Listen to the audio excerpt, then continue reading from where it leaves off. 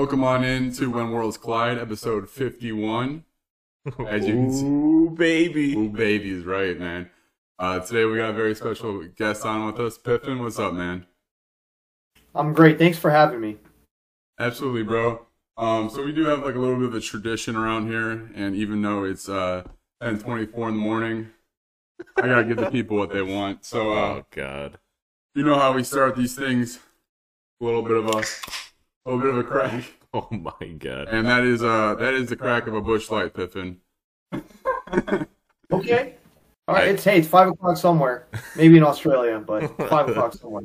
Yeah, gotta get the people what they want. So I'd love to join you, but I'm drinking coffee this morning. yeah, I mean that's completely fair. I just had a Red Bull. Maybe I should have had some vodka with it if I knew of the Ooh. ritual. Yeah, there you go. Jumpstart the day. All right, so we're gonna start with our gaming question of the day.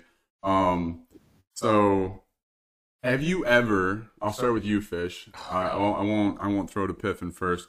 Fish, have you ever had a dirty dream about an anime character or video game character? Oh, God. And if not, who would you pick?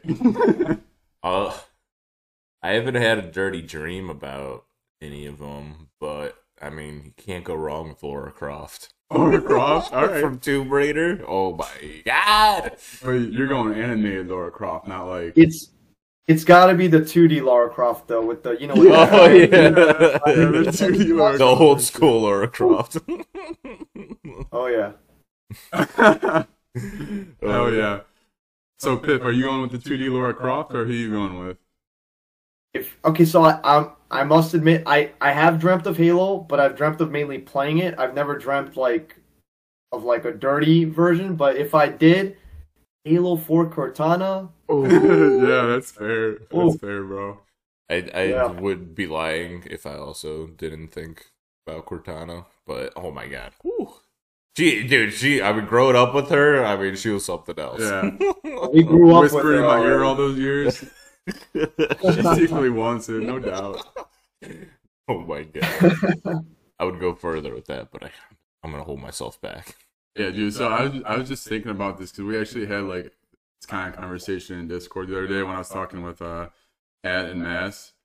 So my two that I isolated, they're animated. They weren't video game characters, but Misa from Death Note, Oh, then- yeah. and then Elizabeth from Seven Deadly Sins. Meliodas. Oh my God. I'm not much of an anime guy or a weeb, so I don't have. I think that there's one Dragon Ball Z character, and I could be getting it wrong, but Bulma, I think. Yeah, Bulma. The one with the kind of like shoulder length hair. She Yeah, was- Bulma's a bad bitch. Right. There's no doubt. Bulma's great. Alright. I love Bulma. Yeah, I Yeah. love Bulma too. She's so funny because like she literally like puts Vegeta in his place, and he's like one of Yeah. the strongest Saiyans. Oh yeah, she definitely wore the pants for sure. Like I didn't even watch the show, and like I saw like snippets of it, and I was like, oh yeah, she's the one in charge. All right, Piff, let's hop right into the interview here, man. So we'll start you off easy. We want to get to know you a little bit. So, what was your first introduction into video games? Like, where did it all start for you? Where it all began, I mean, if we're talking in general, probably on my dad's laptop playing like those pinball games. Okay, I was hell like- yeah. There we go. Like 8 or 9. But if we're going to consoles, it was actually surprisingly, since I'm so gung ho about Halo, my first console was a PS2, and the main games I played on it were Medal of Honor, Rising Sun, and Need for Speed Underground, the first one. Both of them I played like pretty much once a week whenever I would visit my dad. And then I was rocking the PS2 for a couple of years before I discovered the glory that is Halo. Dude, I was actually on the same page as you. We got lucky enough we won a PlayStation 2 at our Halloween party, like growing up at grade school.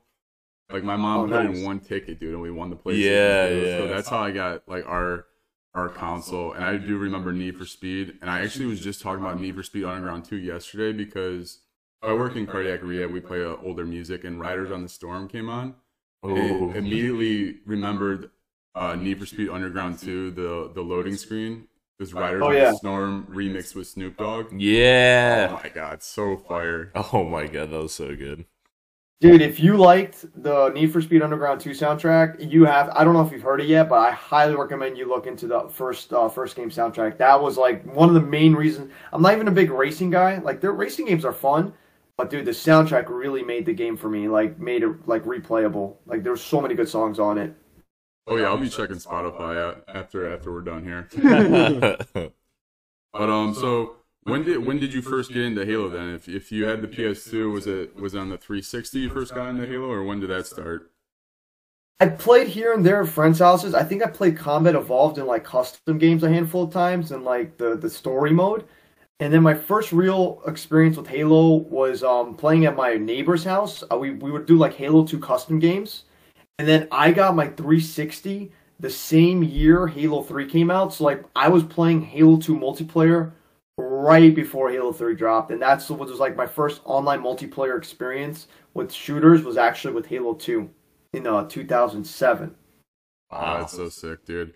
Yeah, I didn't get online until the tail end of Modern Warfare. Call of Duty 4 was like my first like online experience. Yeah. So I don't know like how close it was when Halo 3 dropped, but it was like right around that time. But I remember if you're talking about COD 4, if you're talking about COD 4, or are you talking about Modern Warfare 1, or are they the same game? I mix it up. Yeah, COD 4, Modern Warfare 1, yeah.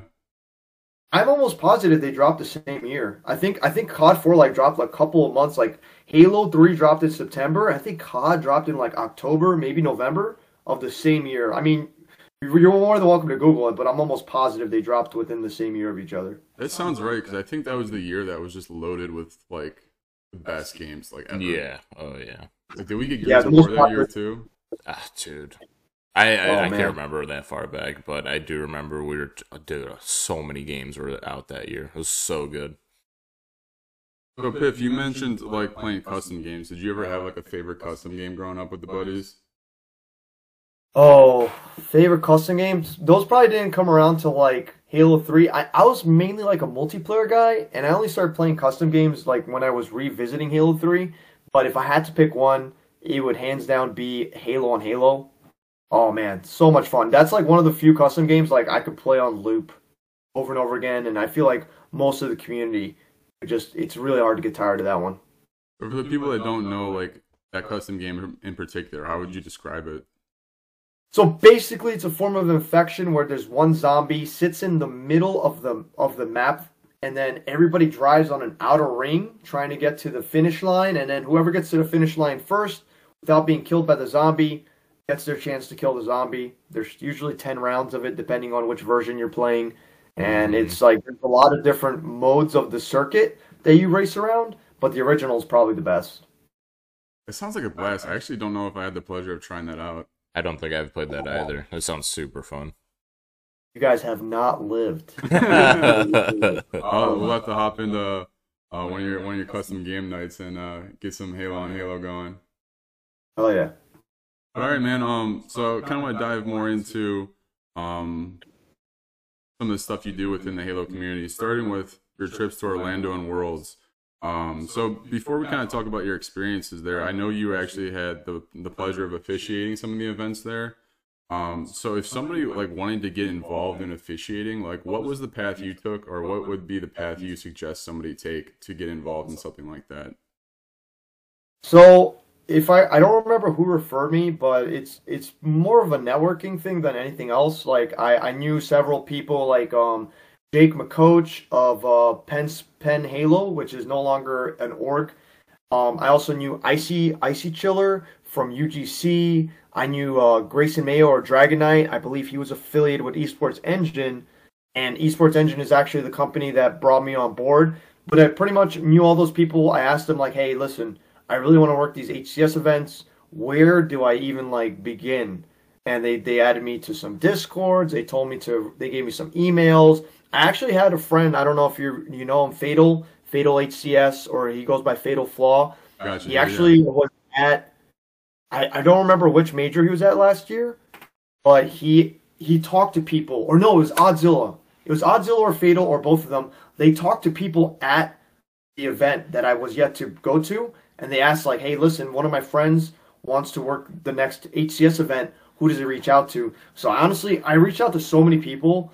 I don't know which connection actually made it possible, but yeah, it's just throwing as many lines out there as possible. I think is the key to getting into like the getting into that world. So what are some of the events that you officiated? Like, has it been over 10, or like, what's the kind of gauge, Well, like, where you at? oh man, including Worlds in terms of Halo events, because like my job outside of Halo, I'm an independent contractor and I've worked countless events, all kinds of events. But Yeah. in the Halo sphere, I've only worked three, and one of them was right before COVID for UGC in Atlantic City. That's actually I worked for through Icy Chiller, aka Ryan Weaver. I was super grateful for the opportunity. Me and my friend Hypure, we admin the Halo 3 FFA there, and we met all kinds of actual freaking legends, including Dren, Porky Oh, J, that's sick. Great Sick, Gilkey, Ryan Noob, I believe, competed, and like Oh, man. I'm forgetting so many names, but that was like my first experience at like on like an official LAN outside of like Microsoft Store tournaments and like GameStop tournaments. That's awesome, bro. So what would you say is the most challenging part of like trying to officiate these events? Probably directing everybody and making sure the matches are going as scheduled, because here's the thing, like I don't know if it's always been the case, but at HCS Orlando and HCS Worlds of last season, what we had to do was nobody could recover their gamer tags. We had to use gamer tags that were no. assigned to each console. So the problem with that is if you've played Infinite, dude, I have been playing Infinite for almost a year and I've still not fine-tuned my settings. So imagine having to hop onto a brand new console, plug in your Oh my controller, God, and dude. then adjust all your settings. And then a lot of the pros go into like a bot mode or training mode or weapon drills just to make sure like everything's right. Like I don't know how they did it. I would have had to write everything down or take screenshots of all my settings just to like map them accurately. And yeah, that probably was the most time consuming. And like, you don't want to rush these people. They paid to play the game. A lot of them traveled across the country or Right. across the ocean to come here and play. And you got to be professional and courteous and understanding with them, and you got to do your best to accommodate them. But at the same time, We're you trying to can't move let things along. you got to move things along. And Mhm. like even when we do that, even when we're trying to be prompt and on time, usually, like for example, the FFA at HCS Worlds, we had so many resets on the finals that like it was scheduled to end, I believe, at 8:30, and we ended at 10:30. Oh my god. Yeah, yeah, but that's not just from that finals match running long, but it was also just like all the matches leading up to that. Just like people would sit down, some people would be running late. We'd have to do last calls, and then Yeah, they'd have to all sit the in down. betweens. Yeah, exactly. That adds up and it adds up and then it overlaps and then people are like, "Hey, my match was supposed to be an hour ago." I'm like, "Yeah, I know, dude. I'm sorry. We're trying to just go with the flow, roll with the punches."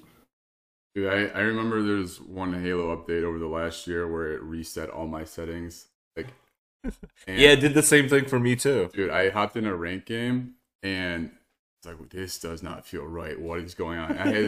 I had guys on my team cussing me out and shit. I'm like, guys, I'm sorry. These are not my settings. Like, my whole shit's fucked right now. Like, but That's definitely happened to me once or twice. Like I think before the reset of season 2, that definitely Yeah. happened to me a couple times where I just loaded into the game and maybe I didn't do a hard reset of the game and it just like completely messed up my settings.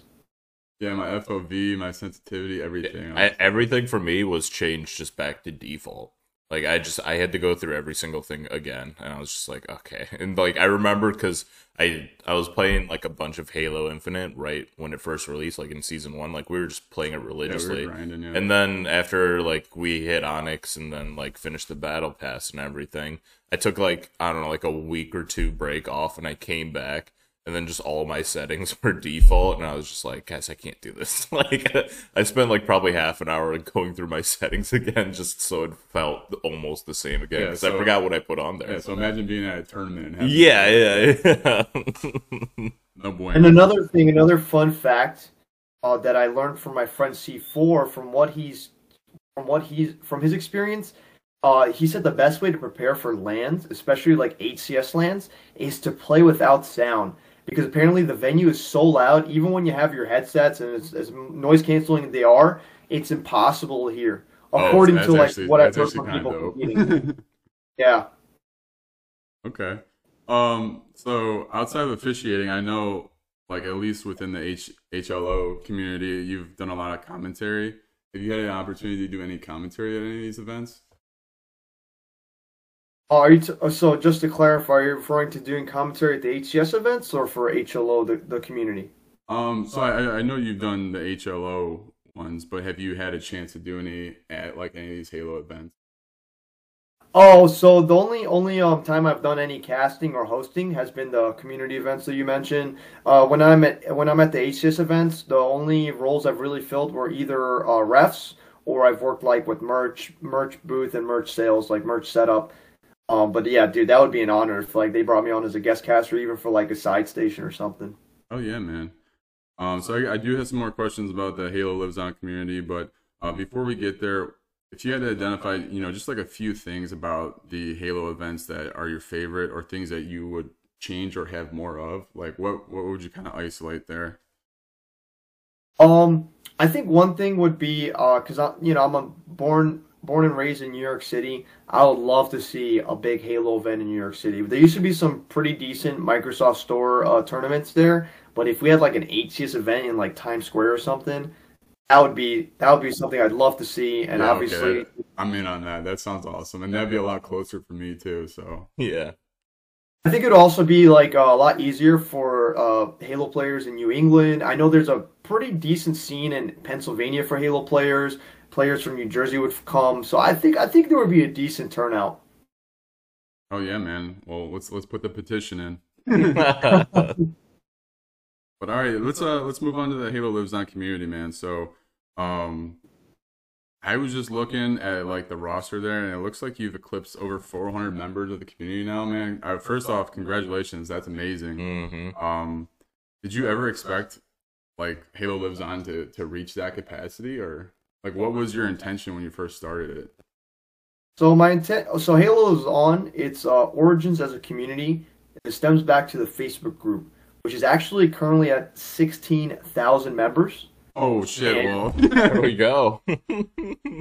Yeah, I started it in 2013. I believe that was during the Halo 4 days. So I played Halo 4 a fair amount. I feel like I thought, what was the top rank? 126 or 132, something like that. Jeez. And I got that pretty quick. And I maxed out, and I was not really feeling the multiplayer. Wasn't vibing with a lot of the maps. And I went back to Halo 3 on the 360.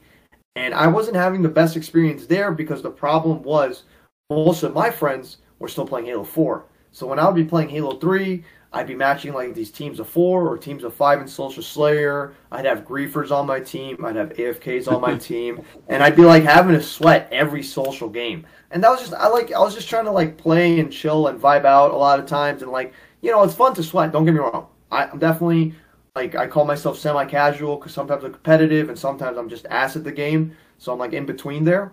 Feel And I know that all too true.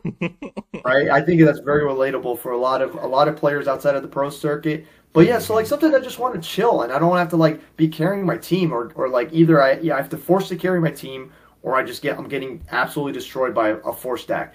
So I actually started the Facebook group as a way to like coordinate getting teams on for like, and Halo Lives On was originally called Halo 3 Lives On because I started it in when Halo 4 was at its peak popularity, when it was like the main game being played. So I was trying to get like more squads going for Halo 3 and like having a better online multiplayer experience for Halo 3.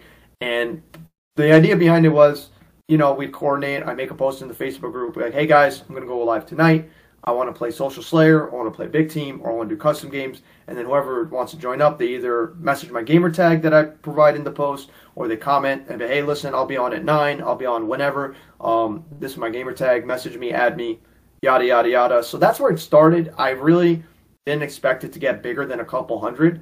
But then it just really like snowballed and it became, it's like, when it becomes like a creation into a community, that's when it's like, it just completely shifted. Its goals completely shifted as well because I realized there were other people out there who wanted the same thing I did. So I really made the group kind of for myself and for like my friends to play Halo 3. And then I realized like, dude, this is like a tool or a resource that like so many other Halo players could utilize. Mm-hmm.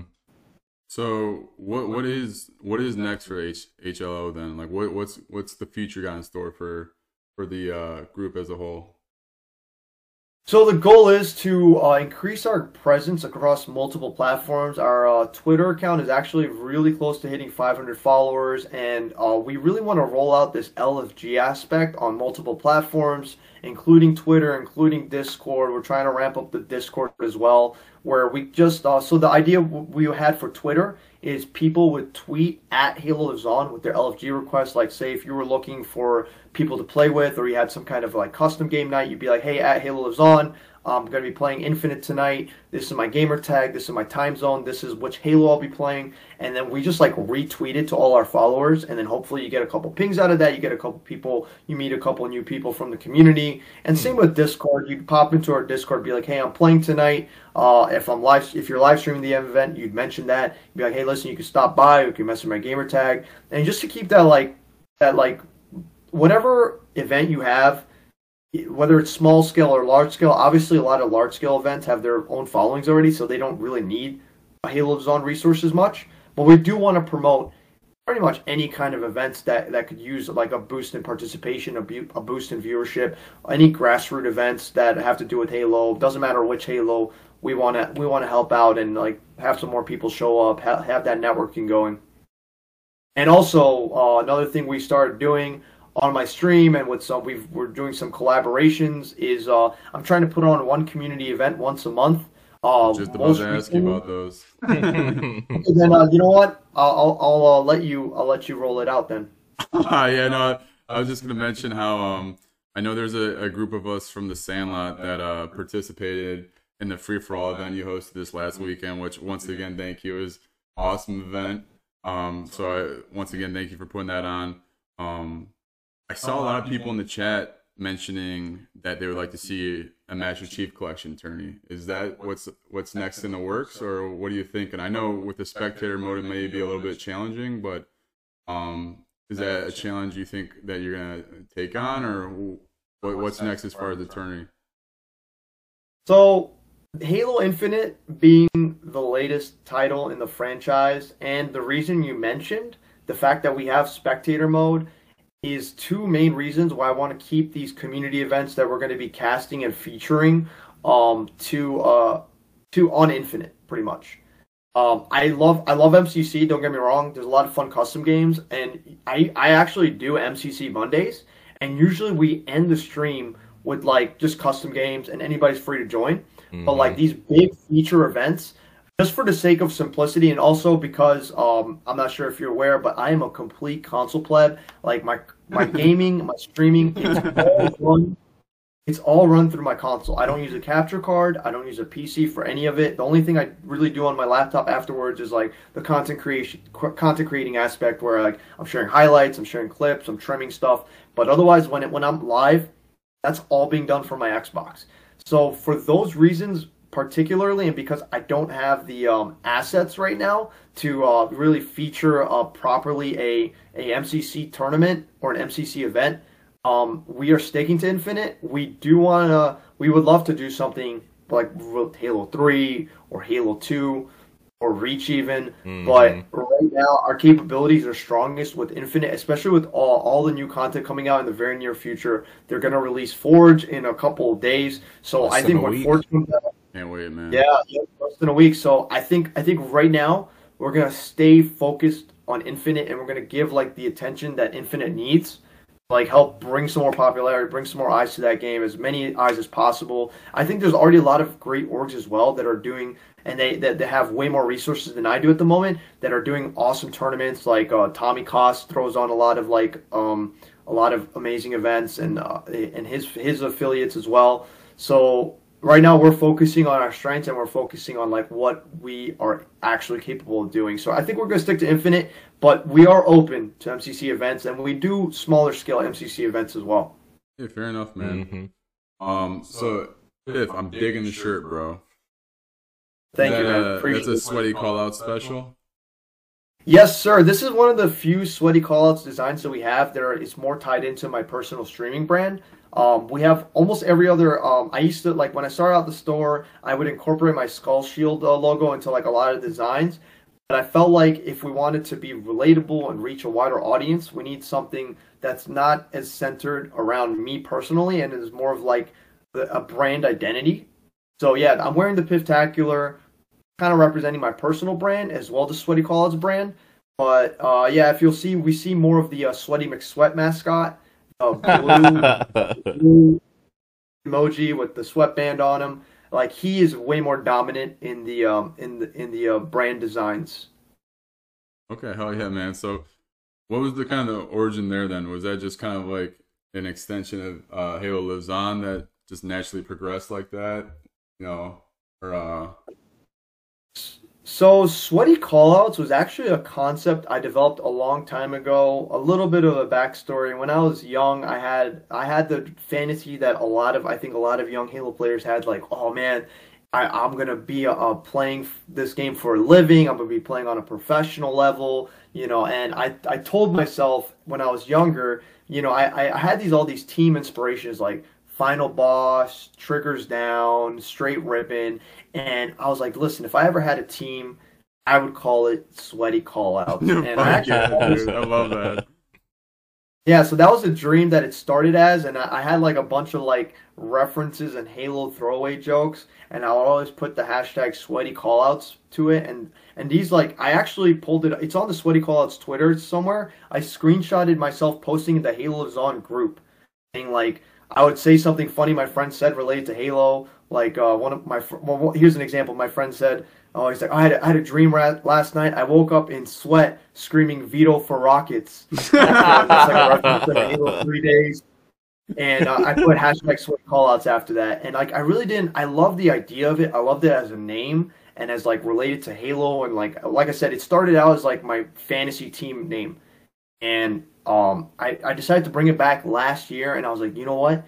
I think this would make for a great apparel brand that's kind of like has the awareness, like where I take Halo seriously, and like I'll make fun of myself. Like I get super invested in the game, and I take it seriously sometimes, but you got to be able to laugh at that. And I think what Sweaty Callouts, a message behind it is like it's like that self-awareness of like players taking themselves too seriously. Because if you think about competitive gaming, like a lot of it's mental, a lot of it's telling yourself like, hey, I'm better than the opponent. Hey, I deserve to be here. I'm one of the best in the game. Baby. Oh yeah. Exactly. So like the Sweaty Callouts is kind of like acknowledges that, but also has some fun with it. If you look at some of our designs like Brody, even Strafe, semi-casual, that's another phrase I developed where like, there's semi-pros, there's pros, there's casual players, and since like I like to take myself seriously, but I know like self-awareness, I'm not one of the best Halo players out there. I like to think I'm competent. Sometimes I'm above average. So I call myself semi-casual because I play like a pro, or like I have the mindset of a pro. What is it called? Oh, I had a saying for this. It's like the heart of an onyx, but the thumbs of like a plat. That's pretty much what I'm at. That's excellent. So yeah, that's a little bit of like analogy. motivation behind Sweaty Callouts. Awesome, man. Thank So, do you have like a favorite like piece of merch then, or what's your favorite shirt?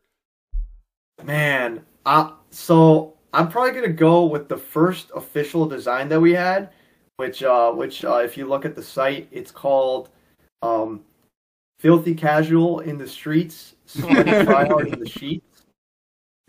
And that's just the whole message behind it. And I thought that was a hilarious, like the in the streets, in the sheets template. I definitely wanted to apply it to Halo. Right. And that was Yeah, the first absolutely. design I rolled out. Naturally. Awesome, man. Well, before we wrap up today, Piff, I have a little game that I just kind of put together yesterday. So we got news of the winter update, some of the sandbox like balancing changes. So I just wanted to play a game I'm referring to as Yay or Nay. So I'm gonna kind of just go down the list of some of the balancing changes coming to Infinite, and you could just tell me yay or nay. First one, I know there's a lot of very strong opinions on either side of this. The removal of snap sliding. What do you think, yay or nay? I'm gonna have to, even though I don't think I'll ever be able to snap slide, or I've never done it yet, I'm gonna say nay. I think it's like a skill gap concept that like don't really see the point of removing because so few people do it and so few people are able to utilize it. Is it really an exploit? And it's so hard to pull off. I personally don't see the point of removing something like that. It sounds kind of like it kind of reminds me when they removed those skill jumps like the pizza jump on streets. Oh, so I was actually really pissed about that. Like, and they got rid of in Halo 5 the spring jump too. Right. Yeah, I don't know why they did that because it was so sick to watch. Yeah. I mean, that's another thing I was unable to do in Halo 5, but yeah, I don't see why they would remove something like that. Mm-hmm. Yeah, I haven't dabbled with the snap sliding. I just do the curb sliding.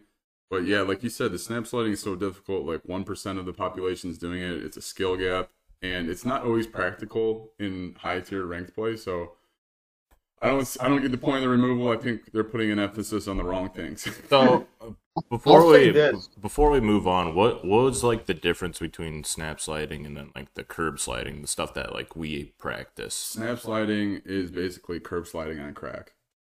Yeah. Oh, you get way more air. You go way faster. You go way further. It's actually crazy. I don't know if I think it was Milkway or some yeah, Milkway. Yeah, he was pretty vocal about it on Twitter yesterday. Yeah, his run around of live fire, I was just like, how. I almost thought he was like modding or something. I'm like, there's no way, dude. I'm gonna have to check out a couple videos then. Yeah, dude, absolutely. So the next one we got on the list here, they buffed the plasma pistol, so now its intention is to help track at medium to close range, and it has an increased base damage of 20 to 28. What? It's ridiculous. I'll let Piffin go first, then I'll.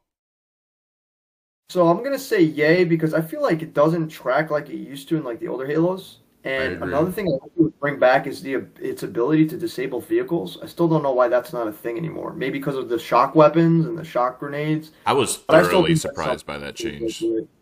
Yeah, I remember shooting like a vehicle with a plasma pistol. I was like, wait. Yeah, we all had the same reaction when we first played Infinite. You just charge up the plasma pistol and hit a vehicle, it would just still run you over. And you're like, what the hell just happened? Like, it should be shut down right now. Yeah.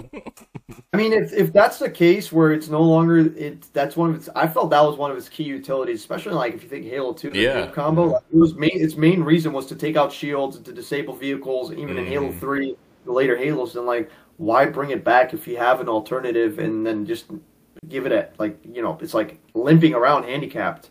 I don't know. It just at that point remove it from the sandbox. Right. Yeah, but I'm on the same page with you there. I'm glad they're helping with the tracking and increased base damage, so like it's actually more of a viable weapon within the sandbox. So next up we have the Pulse Carbine getting a buff. The intention is to help land more shots at close to medium range, and reduce its effectiveness at long range. I believe they're also nerfing the velocity though, so it should be more accurate at short to medium range, but the bullets travel a little bit slower. Okay. I'd say yay. I think that's going to make the gun more balanced. I feel like it's not utilized as much in close to medium range, but long range, like I get melted across the map. I'm like, and then I'm just like, I just get cleaned up one shot, and I'm like, what just happened? Like, dude, I got one BR shot and I'm dead. Yeah, no, I agree with you yet again. I think most of these changes. So let's see, they're 2 for 3 right now. So. Not bad so far. Next one we got up is the Commando. They buffed the Commando so that there's more bullet magnetism to help land more shots at shorter ranges. I kind of liked the challenge of learning the Commando and getting used to Commando. So I was actually like, sometimes I did feel like there was a shot registration issue with it, but otherwise I thought it was a pretty balanced gun. Yeah. So I might have to say nay on this, but I'm gonna have to see how it handles. So I don't know if I have another option, but for now I'll say nay. I kind of like the Commando the way it was. I wish I had a counterpoint, but I feel the exact same way. I want to actually feel how this one feels. So what does it mean by bullet magnetism at closer ranges? Does it just mean like you have more aim assist? Essentially. Okay, because I thought the gun registration is a little bit more lenient. Like your hitboxes, you get more more. You just get more leeway with your shots. Like if you think of the Halo 2 anniversary examples, when you're shooting people, you could be shooting like right next to their head, and you're still getting that Haze registration that it's a headshot. Oh, okay. That's BMAG. Halo 2 anniversary and Halo 4 were notorious for BMAG, high BMAG. That's why the rate of kill was so high, because it was just so easy. Like it was so hard to outstrafe the Halo 2 anniversary BR. All right, so we'll say 2.5 out of 4 right now. Give it a half. Fair enough. Compromise. I like the compromise. Next up, we have the battle rifle getting a nerf. But the intention here is to increase the skill ceiling, so it's gonna make the final like headshot kill harder to achieve by having less bullet magnetism, and it's also gonna decrease the effectiveness of the battle rifle when you're firing from the hip at a longer range. So you have to kind of scope in at longer ranges, and that final headshot to tap them off, there's gonna be less magnetism. So, like they said, the intention here is to increase the skill ceiling. Yeah, increase the skill ceiling with the battle rifle.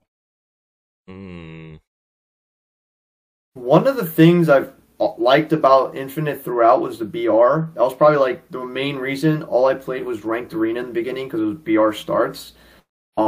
With that being said, I'll say yay to this. Okay, finally one that I think we can maybe have a little bit of a counterpoint here. Okay. I'm just nervous that they're gonna fuck around with the battle rifle too much, because like you mentioned at the beginning there, the battle rifle felt so good that like I am getting very nervous if they're gonna start tweaking the battle rifle. That was the one thing amongst all the weapons where I'm just like, the battle rifle feels so goddamn good. So like if they're starting to tweak it, I just hope that they don't mess it up. So I'm gonna go nay, just based on my nervousness that 343 is gonna mess it up.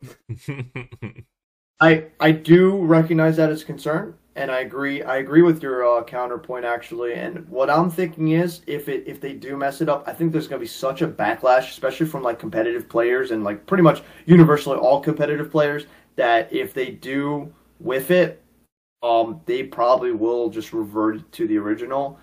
I think that's something they'd recognize, because if you lose the competitive scene at this point, then you lose pretty much any attention this game's getting. Right, fair enough. Next one here, we got the frag grenade is getting a nerf. So it's going to have an increased detonation time by 0.2 seconds. And this is to attempt to allow players a little bit more time to react to grenades. Thank God. So that there's not so many trades, like melee, spam nade, and then you end up in a trade. So I don't know. What do you think about that one, Piff? I've been having a lot of issues in Infinite in regards of nades, because I'm a kind of guy that, like, if I feel like I'm going to lose a close quarter engagement, I'll drop a nade. Yeah. If I could get a melee, I'll drop a nade, and my nades Don't explode. just disappear. They disappear like they never drop.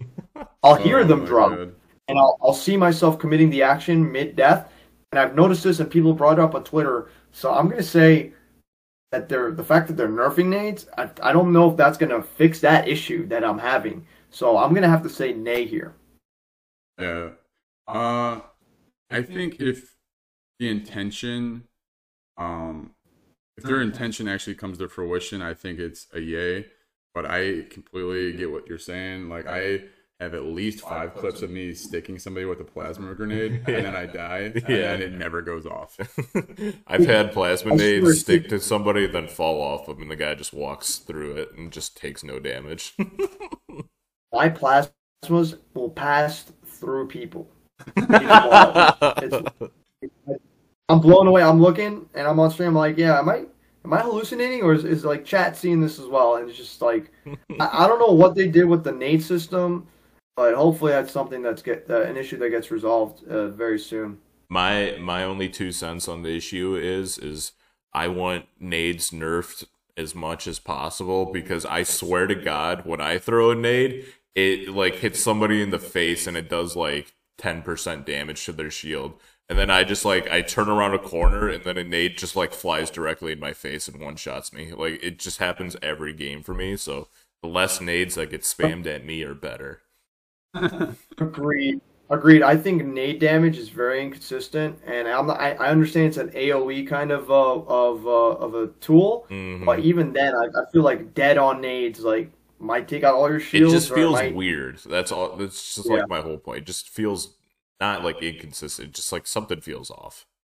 wonky for sure. Hmm. So the last thing that will be coming to the winter update is the disruptor getting a buff. It's a pretty simple buff though. They're just increasing the mag size from 10 to 12, and that's with the intention of the disruptor actually being able to kind of finish off an enemy. Yeah. Um, what do you think, Piff? Let's see. Yeah, I'm a yay in that one too. I mean, that's I'm all for that. pretty minimal change, but so as far as the like frags and stuff not hitting or bullets not being counted, they finally addressed desync and said that they're working on it, and they addressed desync in 3 different areas. So one was the grenades, one was the vehicles, and then one was the melees. I maybe trying to remember. Definitely melees, definitely vehicles, and then I think they grouped grenades and just like hit registration in general together. Hmm. But it's something that the team has finally addressed and is working on. I'm hoping that by the time season 3 comes out, that is polished. It feels like it feels like we were in alpha this last year, and now we're going into beta, and then we'll finally get a polished game by the time season 3 The hits. full release of the game. So actually, like I'd argue that the melee system is not flawed because of desync, but it's flawed because of the inconsistent player collision. So in Infinite, I think it's the first Halo where like you could just phase through teammates. Yeah. Which one? It also throws me off because when I could pass through my teammates, but my grenades don't and my bullets don't, like then what's the point of having team damage in ranked modes on Right. your teammates? Like that doesn't make any sense to me. I'm not saying like from a logical standpoint. When I say logical, I'm not talking in terms of like I know we're playing a sci-fi game that takes place 500 years in the future. I'm just talking in terms of like the continuity. If like I can pass through my teammates, then why can't my projectiles? Why can't my bullets? Why can't my grenades? And that's always something that like catches me off guard. I pass through my teammate and then I try to throw a nade and it bounces right back at me and I'm just like, all right, there's that inconsistency right there. Yeah. But I'd like to expand a little bit. So my what I think is when you don't have player collision across the board, it bleeds through to enemy players. Because what I've noticed in my experience, and a lot of people on my stream have noticed the same thing. Because I try to be like one of these. I try to be a self-aware, and I try not to be one of those people like every time I die, I have an excuse. I try to have self-accountability, being like, hey, listen, if you out BR me, or if I get absolutely shit on, I'll be the first one to say it on stream live, like, hey, dude, I just got destroyed, man. Oh my god, that dude was one shot and he out BR'd me. Like, good kudos to him. But in the same breath, if I phase through somebody, or like I'm looking at somebody and they ninja me, like they're Yeah. facing me and because they pass through my body and their melee registers with my back, I'm just like, what is that? It's so ridiculous. I have a Yeah. clip of that too. This guy literally thrusted through me and then ninja'd me, and I was like, "What the fuck?" I a couple of sorry. no, you're good. Oh, you're you're good. good. A couple of days ago, and I was just because I literally this was off stream, but I tilted so hard. I was playing ranked, and I backsmacked somebody, passed through them, and they backsmacked me. I almost quit the game. I never quit games. I almost left, dude. I almost left. I was so close. So I petition to bring back player collision across the board Yeah. for everybody. I think the melee system would fix itself if that happens. I 100% agree with you. Because I had the same thing happen to me, too. Like, me and this guy were literally just, like, shooting each other, and, like, we both melee. I hit him in the front, and, like, we're literally standing right in front of each other. And he just melees me, and it says he's ninja'd me when I'm looking right at him. I'm just like, how? How does that even I happen? think at the very minimum they need enemy collision on. Yeah. I do think it'd be interesting though if they had teammate collision, if what jumps would be possible. So here's the thing, and I thought this in the beginning as well. Enemy collision is supposed to be on. Is it It's really? supposed to be the lack of player collision. It's only supposed to be for friendlies. But see, that's how flawed it is. I literally played this game for months, and I remember I talked about it on stream for a lot. I'm like, dude, I can't believe there's no player collision on your enemy players. And then people were like, what are you talking about? There is. And then we went to custom games, and there actually is in custom games, like, for the most part. But that it's inconsistent, and my argument is that it's inconsistent because there's no player collision for your friendlies. I think if they enforce player collision across the board, and that would happen so infrequently, like I don't even think it would be a thing. If somebody like asked me true or false, there's enemy player collision, I would say false. I would say false too. I would say that false too. for the longest time. I was blown away. This was like at least 3-4 months into the game. I was playing with the understanding that there was no player collision at all. Right. I'm seeing the general trend. You're under the assumption. I don't blame you, dude. I really don't blame you. It's not even an ignorance thing. It's just what the game's relaying to you and what your experience in the game is versus what is actually happening in the game. It's not the same thing. That's also ties into desync. Mm-hmm. I think the general trend in Halo Infinite is just that inconsistency that happens in like multiple aspects, and that's why the game just feels so weird right now, is because it's just like all this stuff just happens every single game when it just shouldn't, you know. Hey, fingers crossed going forward though, boys. Oh yeah, winter update's gonna be great. I really do hope it's gonna be great. Yeah. Here's what I've been saying. We're on the right track. Here's what I've been saying to like my friends and the community. I'm like, listen, if Forge works as it's supposed to, even if it's a beta, it's going to revolutionize the franchise. It's going to bring back so many players. We're going to see so many amazing creations. We already have seen some nutty ones, and it's not even out yet. Yeah. Exactly. That's exactly, yeah. I'm like, look at what's been leaked.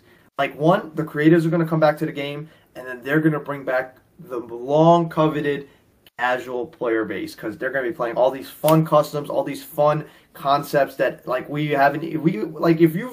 we've seen already, I think, is just like 1% of what's possible and what we're going to see as long as Forge works.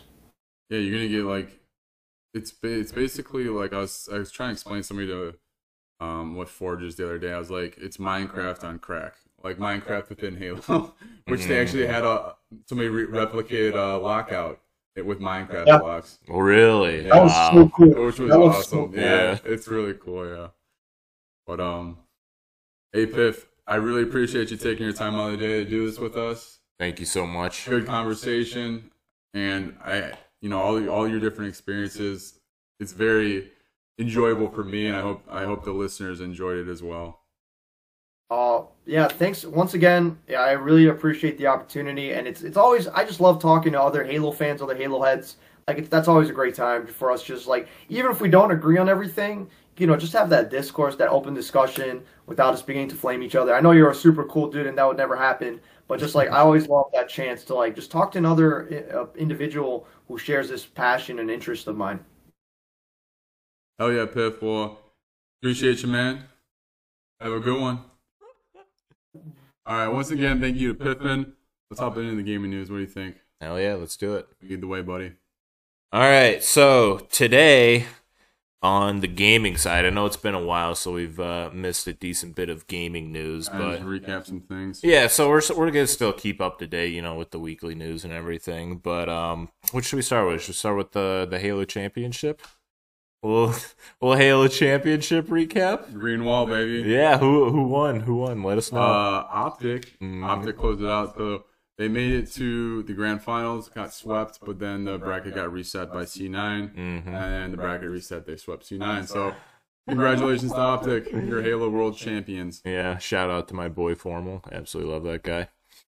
Beast. So now he's one of 2 people that have a World Championship in Call of Duty and Halo. Jeez, man. Leggy. Just absolute gamer. I would be inclined to call him one of the GOATs. Oh, I mean, no doubt. I mean, there's only 2 people who have won Worlds in 2 different games.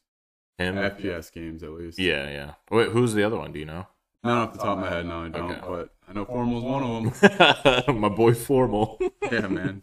Yeah, but dude, the championship was just so damn good, dude. It was so fun to watch. It had really good viewership on Twitch, and it just seemed like everyone was just so hyped to watch it, which is just like a really good sign to see for the game.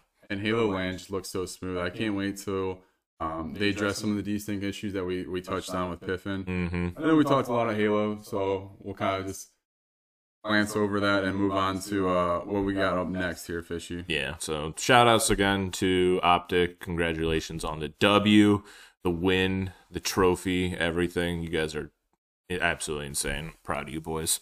But moving on, switching gears a bit, we have another Call of Duty game that released this year. We got Modern Warfare 2. Not you copping? No. I Hell no. I actually, my original thought was like, no, I don't want to get it because it's Call of Duty again. But the only thing that piques my interest, one, the campaign. The campaign I heard was like just solid, not like, like insane or anything, but it was like a solid campaign.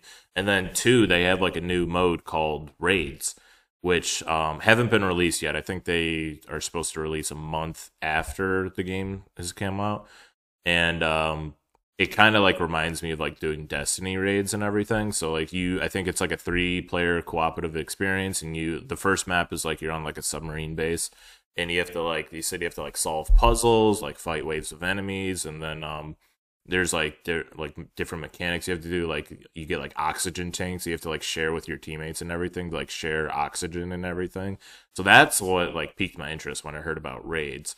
But on the flip side, seeing all the other things, like in typical Call of Duty fashion, it's just filled with bugs, broken weapons as usual on release, and like that they're gonna sell microtransaction bundles for the broken weapons. And even a map that I heard that they're potentially getting sued over if they kept it in the game. Oh, did you hear about that? A couple of maps, yeah. Well, the museum in particular, I guess they never got the rights to put that realistic structure into the game, so they had to remove it immediately. Yeah, and then they're getting some backlash on the Formula 1 map as well too, because it was. I didn't see that one. What's that one about? I think it's just like the same thing. They just like didn't have the rights, and like I don't know if like the course looked too similar to real life, and they just didn't have the rights. But like they got some backlash to that map, and then the museum map you're talking about. I think one other map too, but I think it was just like a singular building or something. But yeah, there's a lot of things going wrong with their maps on release, which is not good. Yeah, I mean, that being said, I have seen a lot of things that are both positive and negative, just depending on who you're asking. Like, if you ask some of these like top tier streamers, they're complaining about the movement. Mm-hmm. Other people are complaining about the maps or the TTK. But I've also heard a lot of people that have really enjoyed the game. But when you have such a wide audience, you're gonna have both positive and negative. So right. But yeah, I mean, even though with all the good and bad things we just talked about, it still had an insane first 3-day sales for it. It actually topped over $800 million in its first 3 days, which completely baffles me. I don't understand how many people buy this game, because like in our friend group, I think only a couple of our friends have bought it. But I want to know who keeps buying these games year after year, because it's just like you're just getting the same product every time. And like the maps are different, but then you complain about how the maps are kind of dog shit and you just want the old ones back.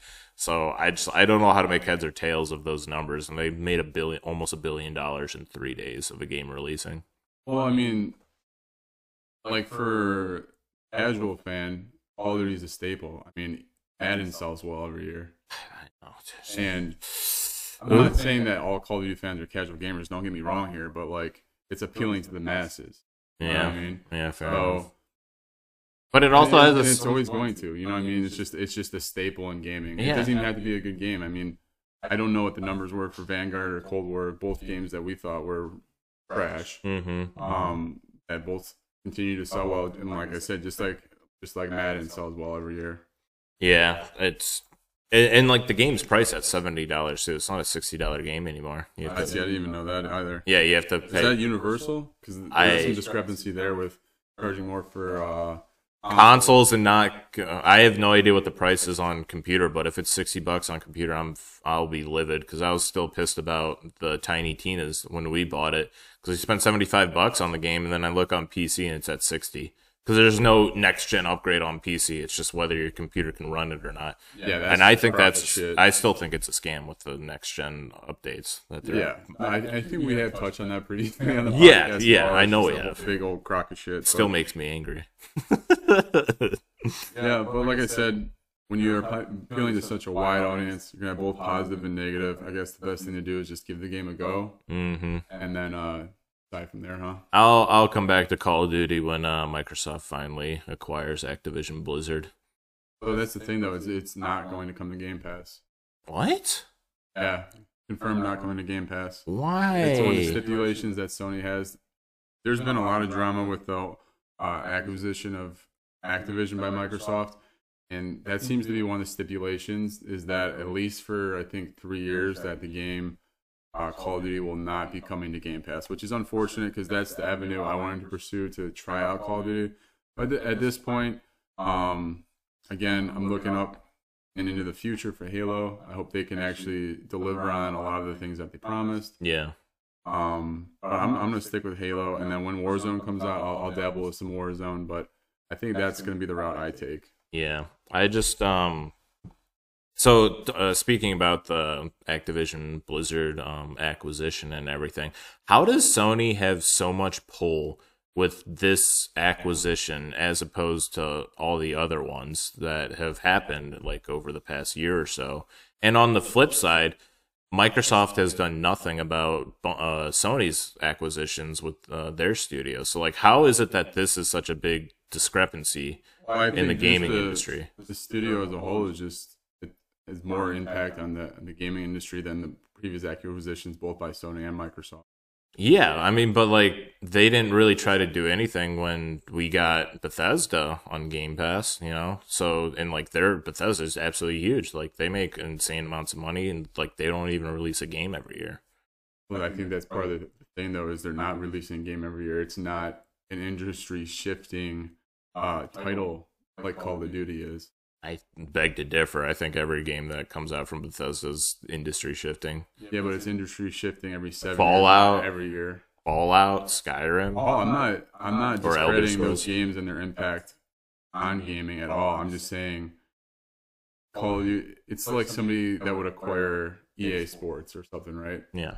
That's a title that's coming out every year, and if you have exclusivity on that every year, and that shifts the pendulum in Microsoft's favor in a big way. So I think that's where the biggest concern is. At the end of the day, I think Sony's a bunch of crybabies. True.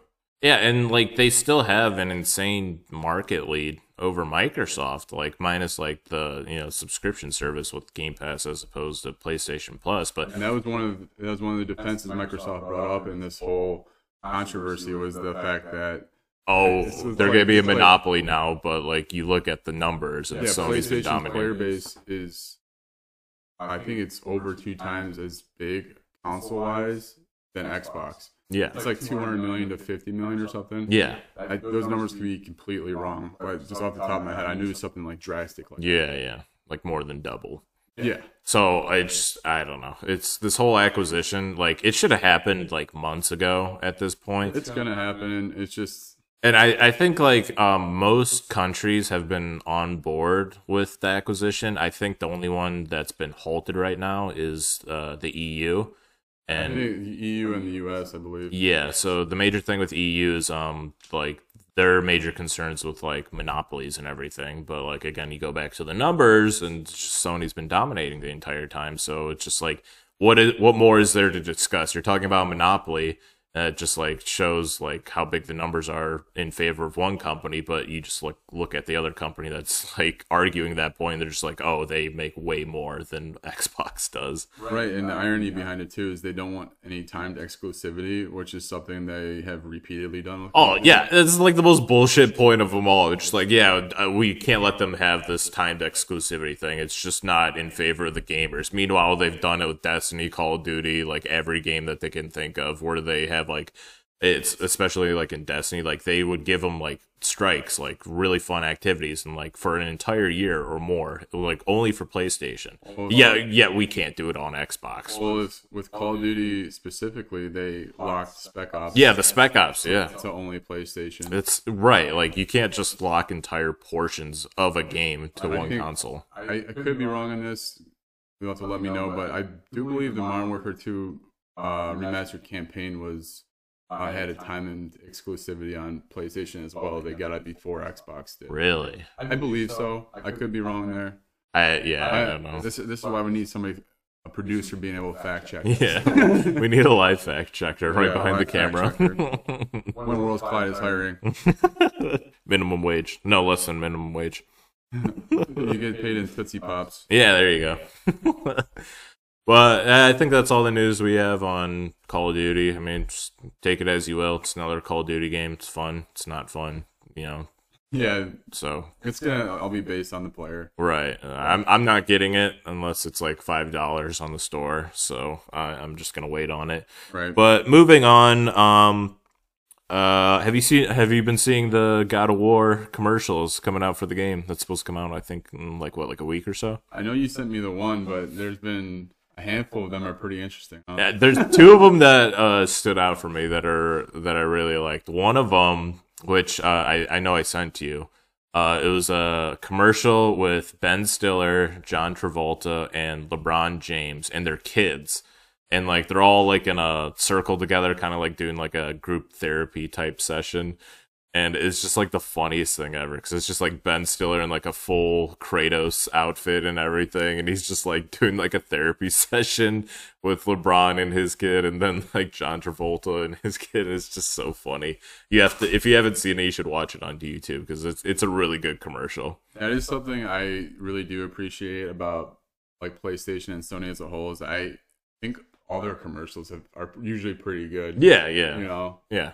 And these just take it to the next level. I know I've seen the one you were just referencing with Ben Stiller, but there's another one, a commercial in Japan or something. Oh yeah, this one's a bit out there. Like I couldn't even like give you the title of the commercial because it's in Japanese, but I'm pretty sure if you just type in Japanese commercial God of War, it'll come up, and it's basically just like a kid's song commercial, but for God of War. The irony. Yeah, and it's so funny because like you just like see like these like Japanese guys like singing like a catchy, simple tune, and then you like get like small snippets from the game of like Kratos just like absolutely wailing on these enemies and everything, and I think it's just hilarious to see, because it's just like, you have like the funny Japanese side, and then just like God of War and Kratos just like killing enemies on the screen. Yeah, I love that. So if you get a chance, also watch that. Those are two really good commercials. And not me personally, I always hate commercials, and me giving a recommendation on watching one, that's pretty high.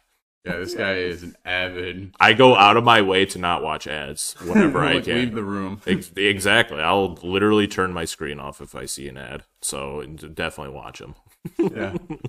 And with our first podcast back, we are going to kind of move through this stuff relatively fast, on top of having the interview today. Mm-hmm.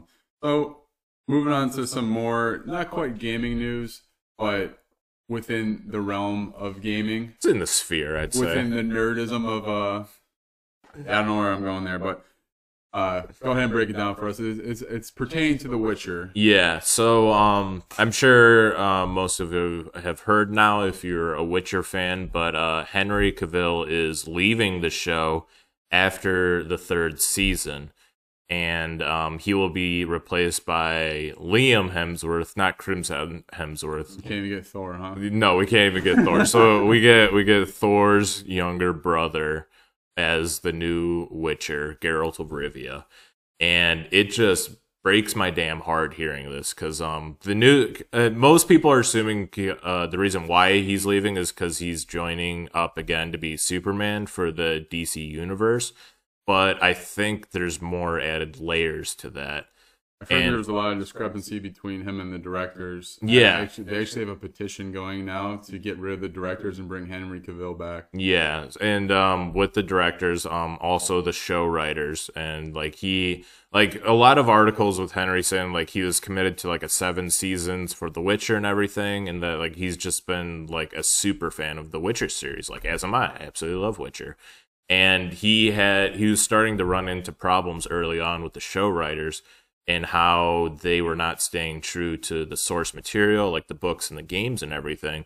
And there's even reports where the show writers were like actively mocking the books and games and everything. And I can't wrap my head around how these writers get these jobs because like you literally have the source material in front of your face. Just adapt it to live screen TV. Like it's not that hard. Yeah, and I get you want to put your creative freedom on it. Yeah. But within reason. Within a certain parameters. There's source material for a reason. If you want creative freedom, make your own damn show. Make your own original idea. You can't just take something that's been successful over the past decade and then just be like, no, let's just change everything but keep it in the same universe. And how many times are they gonna do this? Like, yeah, with Halo, I mean, look at the backlash Halo got. I mean, oh yeah, obviously we've talked about Halo 5 fucking times this episode already. You know, but it's just like with all these video game adaptations, you know, why are they veering so far away from the thing that made these games and these stories so beloved by the fans? Yeah, so beloved and special. I don't understand. And it's just like like when you do some digging, like I did some digging, especially for like the Halo show writers and everything, like most of the writers on the show were like either like first time writers or like they worked on like one show previously that wasn't even successful. So I just like, I don't know if they're like cutting the budget on writers and everything for the show just to save some money or what, or they're just like really bad at hiring. It just, I don't understand how you could be so bad at just making a story that's already there, you know?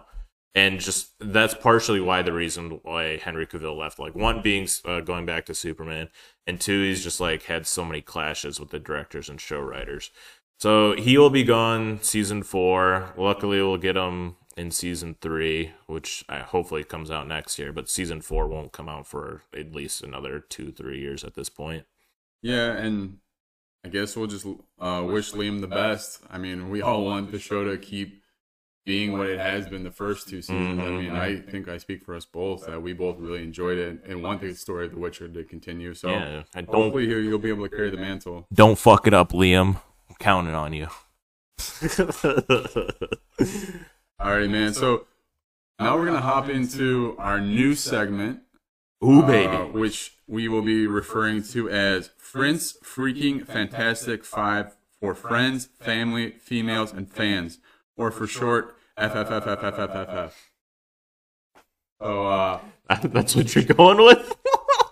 That's verbatim from Friend. And I mean, if you guys have seen... This is the first time I'm hearing about it. Yeah. That kind of threw me for a loop. Yeah, so as you guys know, if you're fans of When World Collide, you know Prince's personality, and that is just right on the mark with it. So we're gonna have 5 different topics, which we will spin a wheel to decide what happens next week. And there's a 6th spot in the wheel, where those of you in the Sandlot will be able to decide which one we pick. Ooh. For this first week, we are doing conspiracy theories.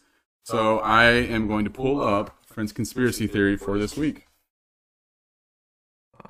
All right, here we go. See what Friend's got for us. What do you got for us, Friend? So, there's been something going around, getting everybody sick, but there have been some peculiar rumors going around with it. Some people believe the theory that you can actually get sick by playing in an Xbox party with someone who is contagious. Now, I personally don't see how the common cold could transfer through Bluetooth, but I also don't understand how sound transfers through Bluetooth, and that happens every day. I did some research. It turns out Bluetooth is actually named after King Harold Gromson. That's right. The same King Harold Grossman that united Norway and Denmark. Oh, yeah, that one. 958. Now remember that number. But first, Norway. What else is Norway known for? Obviously, its national fish is the cod.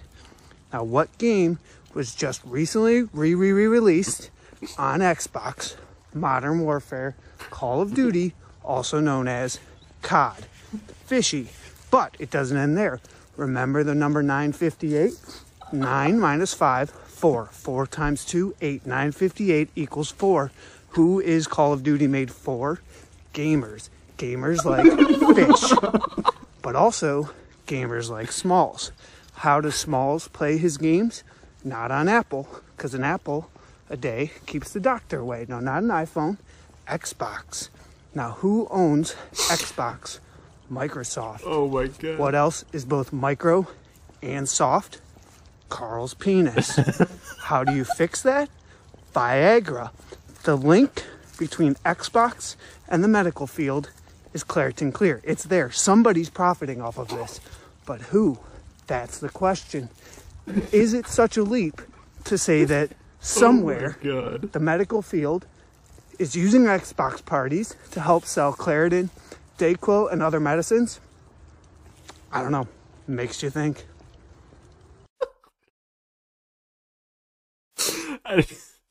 God damn it, Fred.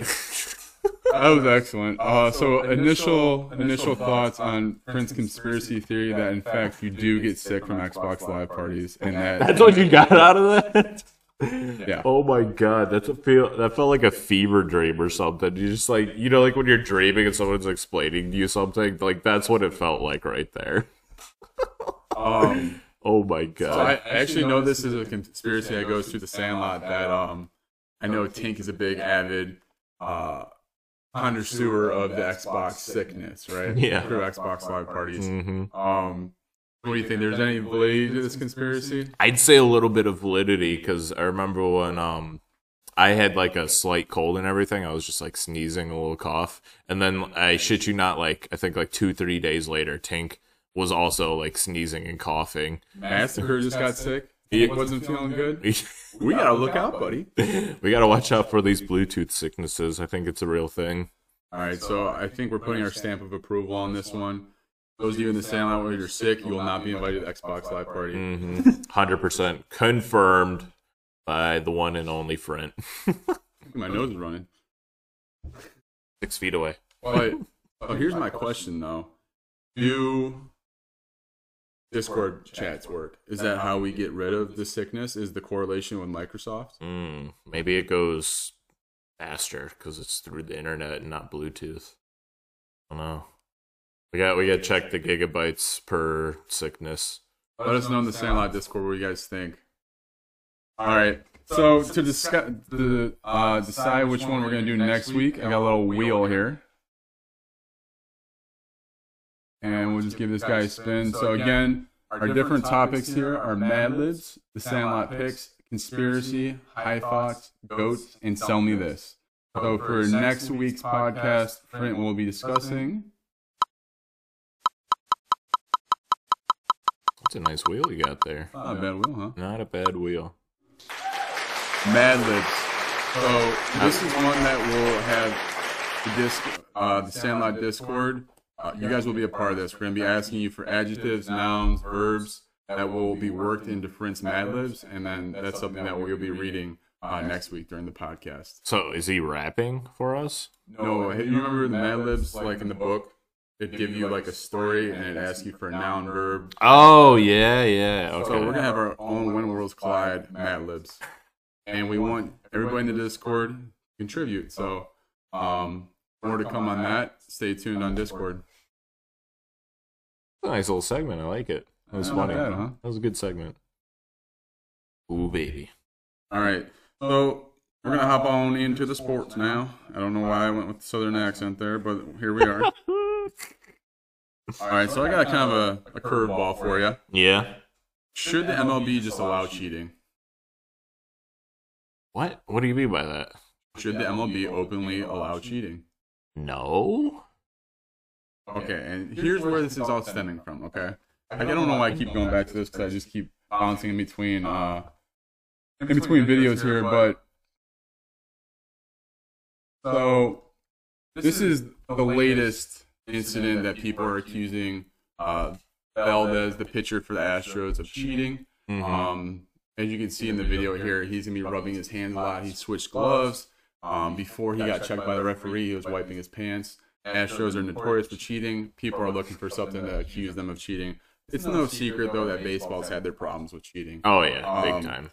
So, coming back to my question of the day, should the MLB just openly allow cheating? Since a lot of people seem to believe it's happening behind closed doors as is.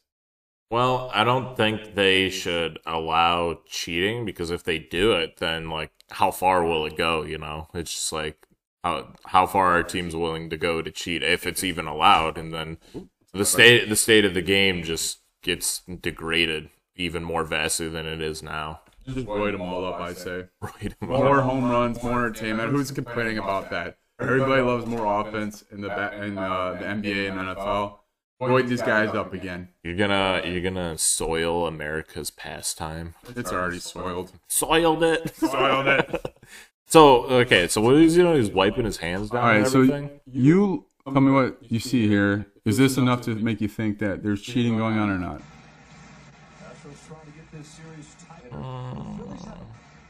You see he's wiping his Yeah, wrist, he's wiping like his hands, grabbing and his. he's trying to coat the ball.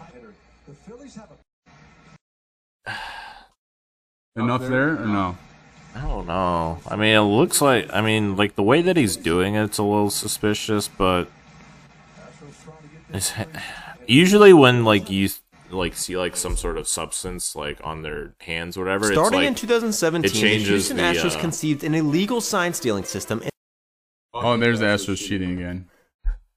There's I already forgot what the heck I was talking about. So like when you see like a substance on like a player, it usually you can like sort of see it because like it's usually shiny against their skin, so like that like indicates that like there's a foreign substance on them that they're using for like the ball or whatever. Right there, I mean his hands looked a little shiny. I don't know if that's from sweat or whatever. Doing the thing with the ball like where you just like like grab it and just like squeeze it a bit. Like players do that all the time, but like the fact that he was like going to the palm of his hand, Switch and to the then glove mid-game. yeah, I will also state this, that he was checked multiple times during the game. Referees or umpires didn't find anything. So it's, I mean, based on your biases, you're going to lean one way or the other. Either Yeah. way, I think I speak for America when I say fuck the Astros. But just a little update on the series itself. It is tied 2-2 right now. Game 3, Phillies absolutely shelled the Astros with home runs. Blew them out. And then this previous game, the Astros threw a no-hitter. So now we're tied up at 2-2. So as far as the MLB rules go, or news goes, there you go. I think I heard a wild stat that every time the Phillies have won a World Series, we have gone into a recession. So they're getting there. So if they win I the World, team fuck Astros. I want the Astros to win only because I fucking hate Philly. But yeah, the stat is and like somebody like also put in like Call of Duty too. It's like every time like a Call of Duty is released and that the Phillies have gone to the World Series or won the World Series, we've gone into a recession afterwards. And the state of our economy right now, I don't know. It's not looking great. too good. Not looking great. I guess that's a good rationale then. Right? Yeah. It might be a little bit bigger. I'm cheering for the Astros. All right, so let's hop on into the NFL news. There's plenty to cover, but I just want to cover briefly the trade deadline and some of the big trades that were made. So we have Nyheim Hines going to Buffalo, and Indianapolis is getting Zach Moss and a conditional 6th round in 2023 in return. The Jaguars are going to acquire Calvin Ridley from the Falcons, still suspended for the rest of the season, but will be able to play next season, for a 2023 5th rounder, as well as a 2024 4th rounder that is a conditional pick. The Dolphins are acquiring Jeff Wilson Jr. For a 5th round pick to the 49ers. But here are some of the bigger ones. We have Bradley Chubb going to the Dolphins with a 2025 5th rounder for Chase Edmonds, a 2023 1st rounder, and a 2024 4th rounder going to the Broncos. So that has big impact IRL, not so much fantasy. As you know, I'm a big fantasy football guy. Yeah. Oh yeah. Some of these other ones have some impact on fantasy football. How much exactly, I'm not sure. The Bears are acquiring Chase Claypool in return for a 2nd rounder, which is insane. I've seen all kinds of memes on the internet about how the Browns got Amari Cooper for a 5th round, and they just acquired Chase Claypool for a 2nd, which, when you compare the two, seems insane. Oh yeah. I think there'll be minimal fantasy impact there just because Chicago only throws the ball like 10 to 15 times a game. So, I mean, they got Darnell Mooney, and he hasn't done much just because he's only getting like 3-4 targets a game. Yeah. Another one that may have some fantasy impact is the Vikings acquiring tight end T.J. Hawkinson. I think it's more of a pivot for him personally, but you could see Kirk Cousins' stock increasing.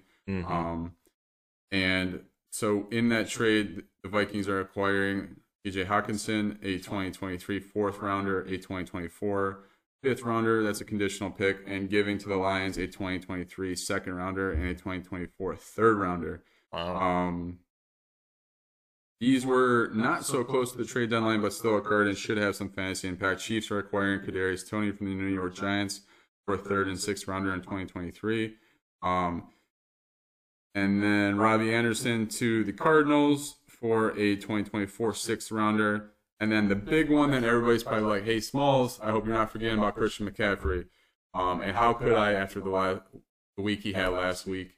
I think the first player since LaDainian Tomlinson in like 2003 or something like that to not only have a rushing touchdown, receiving touchdown, but also threw a touchdown. Wow. And that was his first game on the Niners after getting. Oh yeah, I remember you talking about that. Yeah. How many fantasy points you got that week? It was 38. Yeah, I was gonna say I was almost like 40 points that week. That's crazy. Holy shit.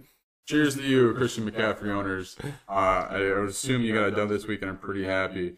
In return, the Panthers are going to be getting a 2023 second rounder, third rounder, fourth rounder, and fifth rounder. Wow. Damn. All in 2023. So Panthers are stockpiling some picks. Those are the main ones of emphasis I wanted to point out, as well as their fantasy implications. I don't know necessarily if people care as much for the defensive players, unless you're locked in around the league IRL.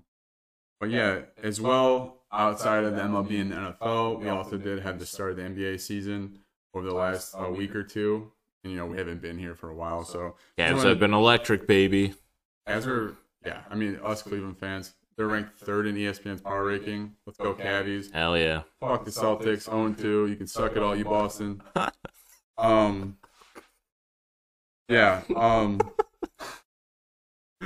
But someone that's not having such a good start is the Brooklyn Nets. Ooh. So not only are they starting their season 2-6, they have now fired their head coach Steve Nash, Really? but are now dealing with Kyrie's dumbass. And if you didn't, again, yeah. So if you didn't already know Kyrie was a dumbass, this will just solidify it for you.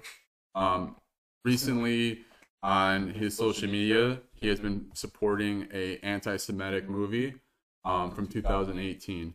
And I will not name the title of the movie. I do not want to support it in any way or give it any publicity. It's also an inappropriate name. So we're not going to touch on that here. But I know Commissioner Silverman. It's Silverman. I'm pretty sure it's Silverman. Yeah. Is going to meet with Kyrie, and we'll see if there's any disciplinary actions that will come from it. But just from your opinion, what do you think a proper punishment for Kyrie would be, if any? I don't know, to read a fucking book or something. I don't know. The dude thinks the Earth is the dude thinks the Earth is flat. I don't know if there's much hope for him. So it's a punishment. I mean, what way to punish someone who's an idiot? By making him do something that's smart. Well, I don't know. It's so the way I fine him, I guess. Fine him at the minimum. But I just look at it. If you look just over into the NFL, where there's been players that have said racist things, and rightfully so, they have been reprimanded. If nothing else, they've been just kind of blackballed by the league. And I think that would be the appropriate course of action here. Yeah. Especially in the league like the NBA, that is very outspoken on their rights for all kinds of different just like their individuals. inclusivity with everything. Yeah, and so I think the NBA especially is going to need to take a stand on this in one way or the other. And unlike a lot of the other leagues, I do think the NBA has the best commissioner, so I think he'll be able to hopefully talk to Kyrie and that some sort of precedent that this is not acceptable. Right, just something, Yeah, I agree with you with that. Well, we'll see what comes out of that. More news to come. Check in next week. Last thing I want to touch on here with the NBA on a brighter note. The soon-to-be all-time points leader LeBron James is now at 37,237. He needs 1,151 more points to surpass Kareem, and they already have a website dedicated to the projection of when this is going to happen. So they're projecting it to happen in 43 games, which would put us out to January 28th. Really? Wow. That's not far away at all. Holy shit. No, it'll happen this season. That potentially LeBron James will become the all-time points leader in the NBA. I mean, if he attains that goal, I mean, will there be any discrepancies on whether or not he's the GOAT? Yeah, there's always going to be. Yeah. Well, Michael Jordan. Yeah, I mean, I think much like Tom Brady, like the sustainability of these guys being able to perform for this long, this good for this long, mm-hmm. I think the longevity surpasses rings potentially. I mean, I think he's the GOAT. I think he's the GOAT, regardless of whether you like him or hate him. I think he's the GOAT. Can't I think deny so that. too, and that's that's a discussion in and of itself that could last hours. Yeah, right. Yeah. So like I said, we're just trying to keep it relatively brief this week. Mm-hmm. Just getting back into the swing of things here, guys. And before we close up today, I did want to point out one other thing. We do want to start having a segment called the Sandlot Spotlight. Basically, we want to point out someone within the Sandlot that is doing some cool shit that week. Again, there'll be more information in the Discord, but if you have a cool clip or you're working on something cool, go ahead and put it in that tab under the Discord for the Sandlot Spotlight, and we look forward to highlighting people within the community doing cool shit. Yeah, it could be anything from like getting like a super rare achievement that's really hard, speed running a game, like literally anything that like stands out from your normal gameplay. We'll highlight it. Look forward to hearing your guys' feedback. Hope you like the new setup. You like some of the new segments. We're very enthused to be getting back into the flow of things. You sound very enthused. Hey, man, it's been a morning. Okay, it's been a week. Yeah, true. Fair enough. Yeah. All right, guys. Thanks again, everyone. And good to be back. Yeah, good to be back. See you next week. 51. See you next week.